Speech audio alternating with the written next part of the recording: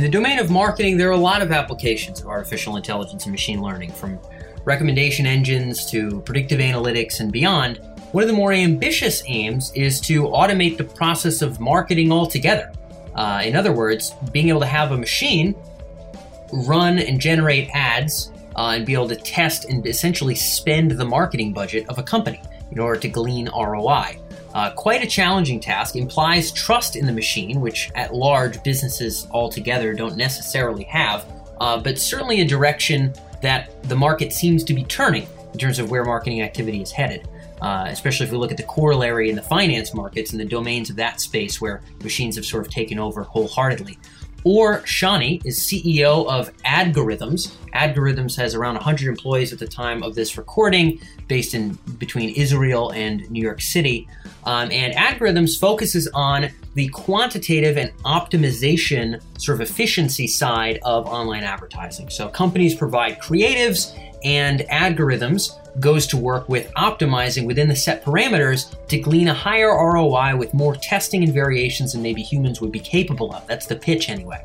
When I interview Or in this particular interview, we talk about where are humans in the loop here and where are humans not in the loop, and how do you think that might change in this big domain of marketing over the course of the next 5 or 10 years? Or shares a little bit of his perspective on how the landscape of marketing might shift and how marketing is applicable and applied in the domain of automating advertising altogether. So you might be pondering, how much does a human have to be involved in order to glean a higher ROI than a person by themselves running ads? And I do a good job, I think, of coaxing that answer out of Or, at least in terms of how the realities are today. So without further ado, Or Shani with Adgorithms.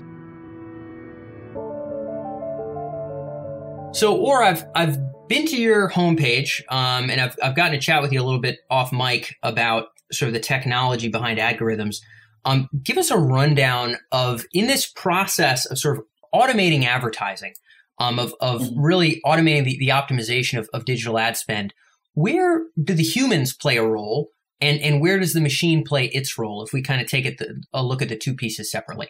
Sure. So it's a great question. I think that the way we look at things in our company, or our perspective, is that you can separate marketing into two different kind of silos. One is the creative side, and the other one is kind of the execution and the data analysis, the big data problems, execution, and so on.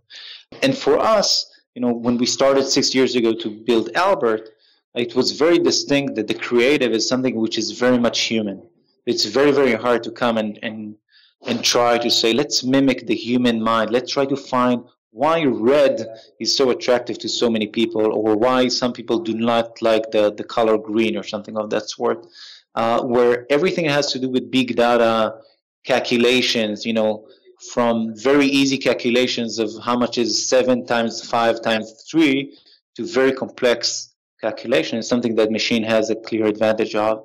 So when we developed Albert, we kind of set the place for the humans mainly to focus on the creative side, and this is what we let our clients, our advertisers, to do. So they bring their creative, they bring their kind of creative strategy, what they want to say, what type of messaging they want to attract the clients, their potential clients, and we take care of everything. So assuming you set the campaign right in Albert, he does everything, which is pretty amazing.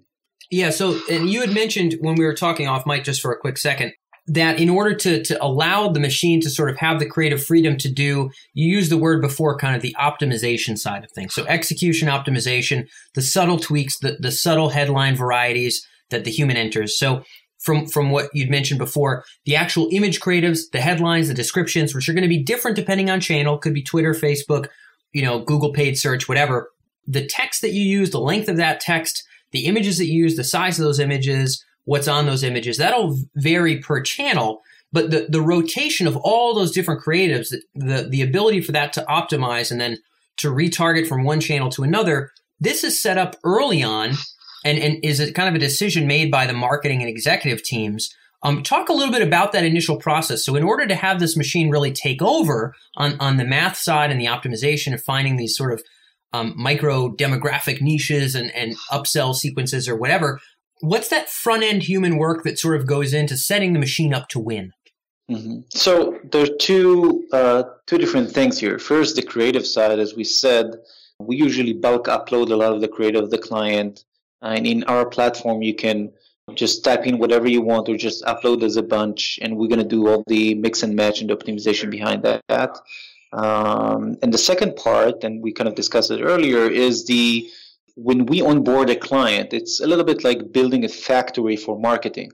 So we kind of talk to the client, we kind of interview him or them to understand what exactly is driving their business. Like, what is their P&L structure? Is it like one P&L or few P&Ls? What we'll consider be a success? What kind of KPIs are very important to them? What type of reporting they want to get? What type of insights they want to get? And we literally build like a small mini version of Albert that's going to be dedicated just for them. So those are kind of the two manual parts. Other than that, things are automatic. And the last level we have is some kind of a monitoring level. We have that the data researchers we have in the R&D center in Tel Aviv. They kind of look over what Albert does and making sure there's no kind of big mistakes or anomalies or things that kind of break down that may cause everybody a lot of suffer.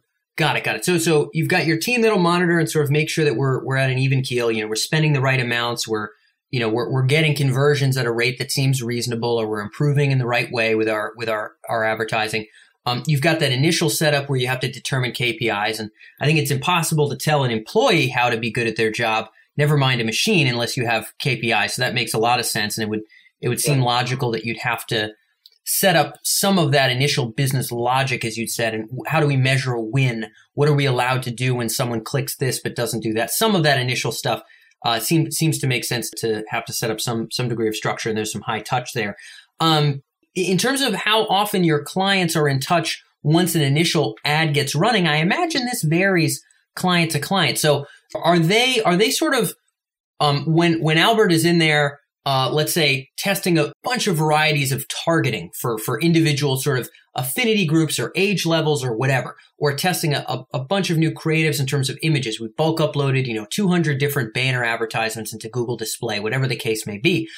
I imagine, again, this varies company to company. How do companies generally, with your technology today, maintain a connection to Albert? Are they sort of checking out a dashboard on a daily and maybe making tweaks and uploading new things? Are they generally checking in with your team in Israel once a week or in New York once a week to be able to kind of get some updates? What is the company's marketing team sort of doing after that initial setup period when a lot of the advertising is being handled by Albert? How do they interact from there?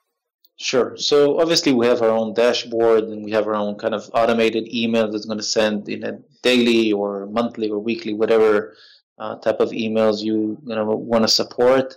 It really varies by client to client and their needs and how they work. We have clients that they have one or two guys that are responsible for a few P&Ls of the business, and you have 10 people that are involved in one P&L. It kind of varies. And we let the client kind of understand and define how he wants. Does he want it more high touch or a little bit less of that? What's one of the main kind of connections between Albert and the client is what we call the actionable insights. And what Albert actually does, like one of the things I hated when I used to be a marketer, like our clients, this was my background, is that I hated to run reports. It's something I hated mostly. You need to you run a campaign, and then you need to go in the morning, you make your coffee, and then you run your report. And then you try to analyze the report, and then you find, it's the wrong report. I need to have another report, and then you need to cross-reference, is that the right data, and try to understand everything. We built Albert in a way that he runs the reports for you, and he digests information. So at the end of the day, he spits out just the most important things, and he can back it up with the actual reports. So he'll come to you and say, you know what, you onboarded like 1,000 different creative variations, and these are the ones that are really good, and they're good in this demographic. So you should create more of these, or something of that sort. Or he can tell you when you hit the goal, or if you think you will never hit your goal, or if you think you should add more budget. Or if you think, for example, there's a classic example when you have clients that they work, we kind of support right now email, Google, Bing, Facebook, Instagram, Twitter, display, pretty much everything. So it's very common that we're going to start working with a client and he'll say, I just want to do Google. And it's so important to get a feedback from Albert saying, we're ready to do Bing right now. Just click on those 3 buttons and that's it. We're live and running in Bing, which is pretty much amazing. So I think a lot of the emphasis we try to do is to create what we call the synergy between a man and machine. First, to eliminate the fear factor, and I must admit there's a lot of fear factor around that. So people give us a lot of Terminator quotes during the sale process, and even after they start working with Albert. That's funny. But we do think that, as everything else in life, you give, if you need to create some kind of a balance. So if you're taking a lot of the execution from the team, you need to share a lot more information than what our assistant would have done. We invest a lot of time and kind of brain power to understand what's going to be the best fit for the client, and we keep getting better and better at that.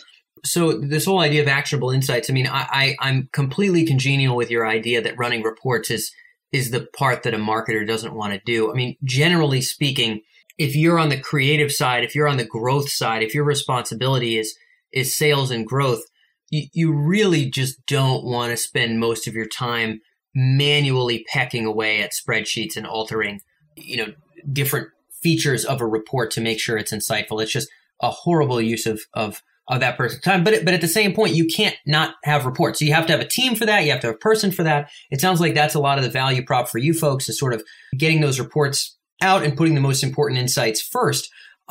What delineates a most important insight? I mean, is this sort of it'll differ per channel. So Instagram is going to display certain metrics in a certain way. Google's going to display certain metrics in a certain way. And you're going to have to figure out what's important about these metrics. Which of the demographics that we tested that did well should we tell the client about?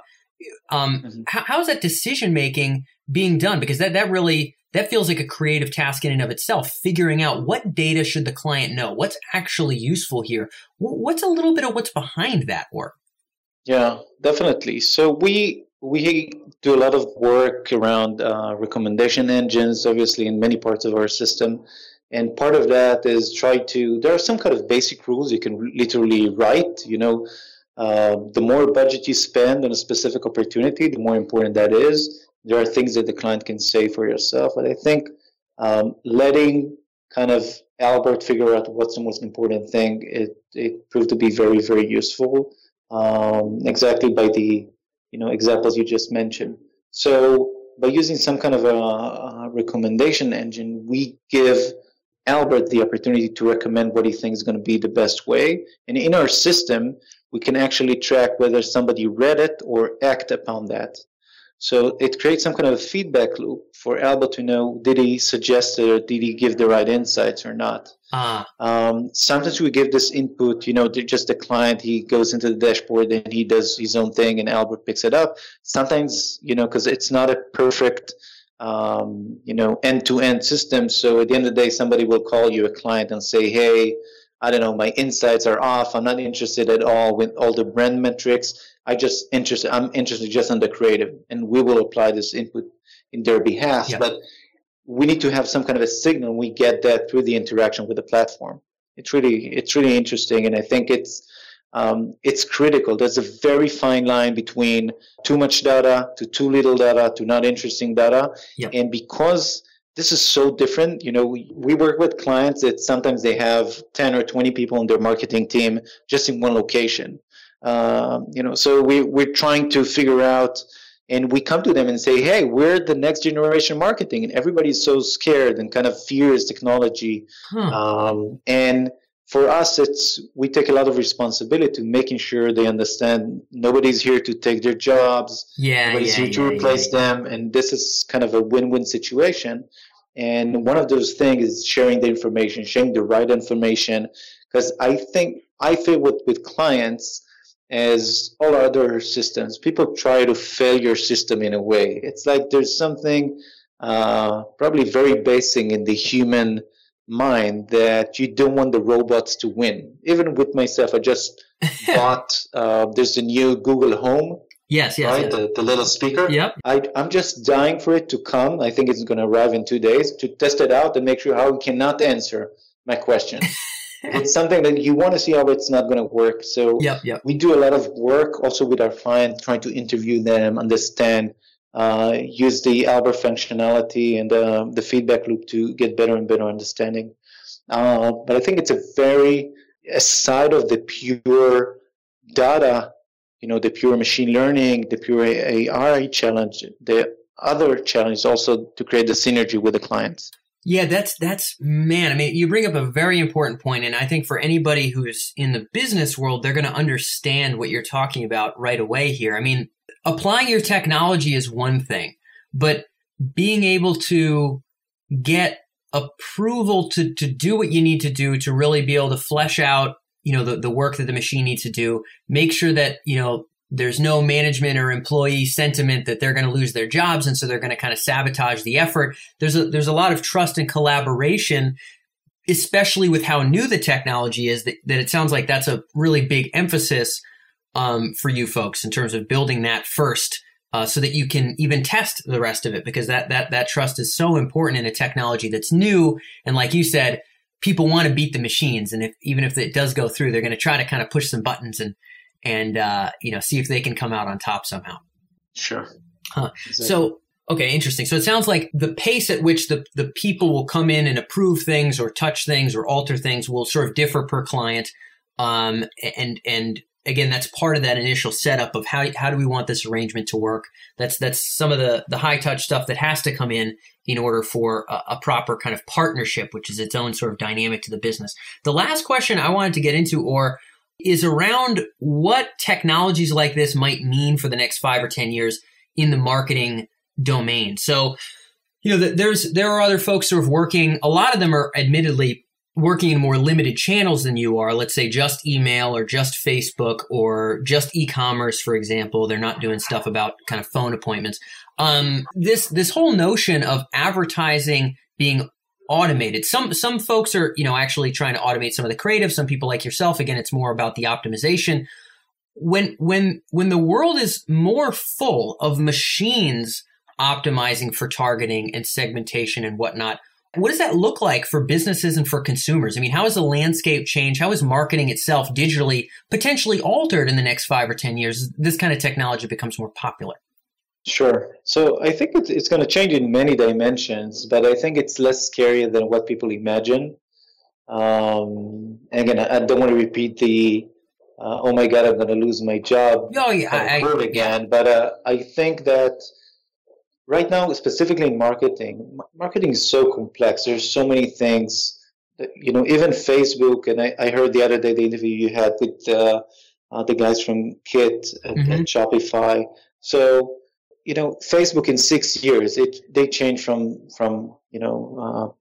up to bottom, everything they had to do. So crazy. It's so complex. And what people are doing today is really not good enough job, not because they're not smart enough. I think people are amazing, but because you don't have enough time to really do everything you want to do. So you try to use kind of rule of thumb and everything.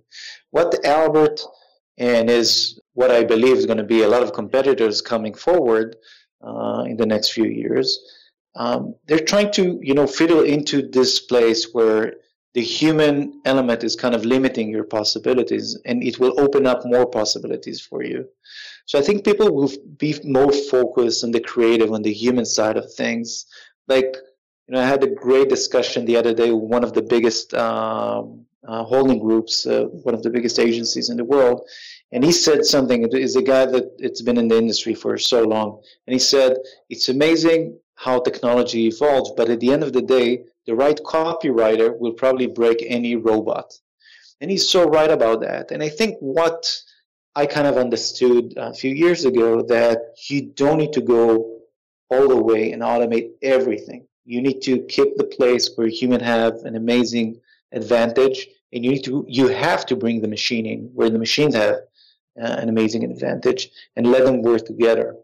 So I think 10 years from now, you're going to see many other companies try to do what we are doing and other companies are doing.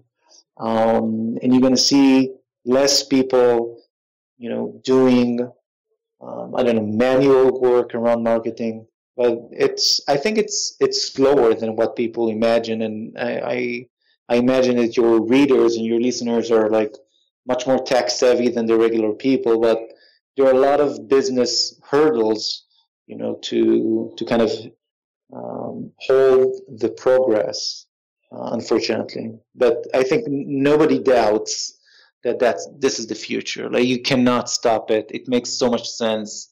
One of the things I usually say to people I meet, that when we started developing Albert was version 2, it was really such a basic, we had few heuristics, few rules, and that's it.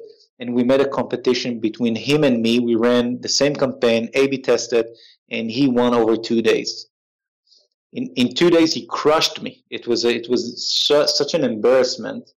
And you get to understand that this is really, and after you feel it, after you see it for the first time, you understand what is the advantage and what will happen in the future. And there's no doubt about that. No, I think it's very hard to doubt sort of where the trajectory is going. I'm not going to be overly optimistic. I know that there's hurdles, in the medical world, there's hurdles too. There's hurdles in just the infrastructure, the way things used to be done, all the different technologies involved, sort of who the shot callers are, who the budget holders are. There's a lot of factors that'll, impinge it from just the whole universe turning into one marketing startup. That's not exactly the way it's going to work. But, the inevitability is pretty compelling. I mean, if we make the analogy to the finance market, and I don't know if you do, but I figured this is worth asking you as a guy in this space. There's certain domains of the trading world where, it really has to be a human call. Warren Buffett does not have an algorithm that tells him, that told him to buy Geico when he did. That was a very large aggregate kind of contextual, lifetime up until that point amount of information and all these factors about the executive team and all this that's not really quantifiable in very tangible senses that he pulled the cord on. However, there are plenty of businesses that a certain degree of their trading absolutely has to be done by computers. Some areas in sort of currencies trading and things like this where these changes are so subtle and so fast that you're not going to have people look at a dashboard and do it. It's impossible. It's over. That part is not happening anymore. People don't do that anymore. And it sounds like eventually some elements of optimization of advertising, some elements of creation and distilling of reporting will sort of, probably starting with the big companies, then trickling down to the little guys, just not be done by people anymore. Is that a safe assessment of what the future might look like, or do you have something that you might alter about that? No, I completely agree, and there's no doubt. The only thing that can stop anything like that, because this is happening, this is literally what we're doing. Like you said, some portion and some, like, we automate almost everything. It's just unbelievable. And I think the human hurdles around that or the business hurdles around people that, change takes time. People need to evolve and understand how to digest these systems and so on. So that's going to things that's going to slow it down. Technology-wise, we're definitely there.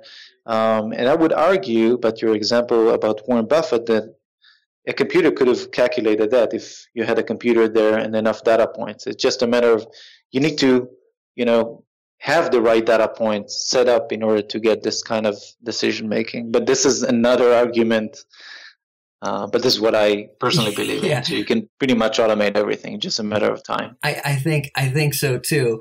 And I think, in the far reaching future, I'm sure there's folks that are of the belief that, we could not just replicate Warren Buffett's decisions, but replicate Warren Buffett himself. Have we enough data points and enough hardware, enough software, enough? I think we'll see how far the far edges sort of stretch out. But it seems as though, at least in the near term, a lot of what you folks are doing is going to go from the big companies to eventually kind of more of the medium-sized companies to eventually even smaller businesses will sort of have to, in order to stay competitive, be optimizing their keywords, be optimizing their spend, be optimizing their targeting by algorithms and not by people. So we'll see if this algorithm, how this algorithm sort of paradigm paints its way across the market. But it's been very, very interesting to gain your perspective on it, where I know we're right up on time, but I want to say a big thanks for joining us here on Tech Emergence.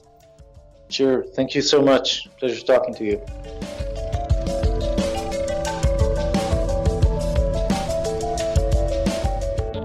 That wraps up today's episode here on the Tech Emergence Podcast, and thanks for tuning in. If you'd like to stay in touch with our latest interviews with C-level executives and top researchers and thinkers in the domains of AI and the intersection of technology and intelligence, then make sure to subscribe here on iTunes or visit us on our main website at techemergence.com, where you can see all of our interviews broken down by category, as well as articles, news, market research, and trends in artificial intelligence. If you found this episode particularly thought-provoking, feel free to leave your thoughts in a review here on iTunes, or you can feel free to reach out to us at our main website. Thanks as always for tuning in, and I'll catch you next week.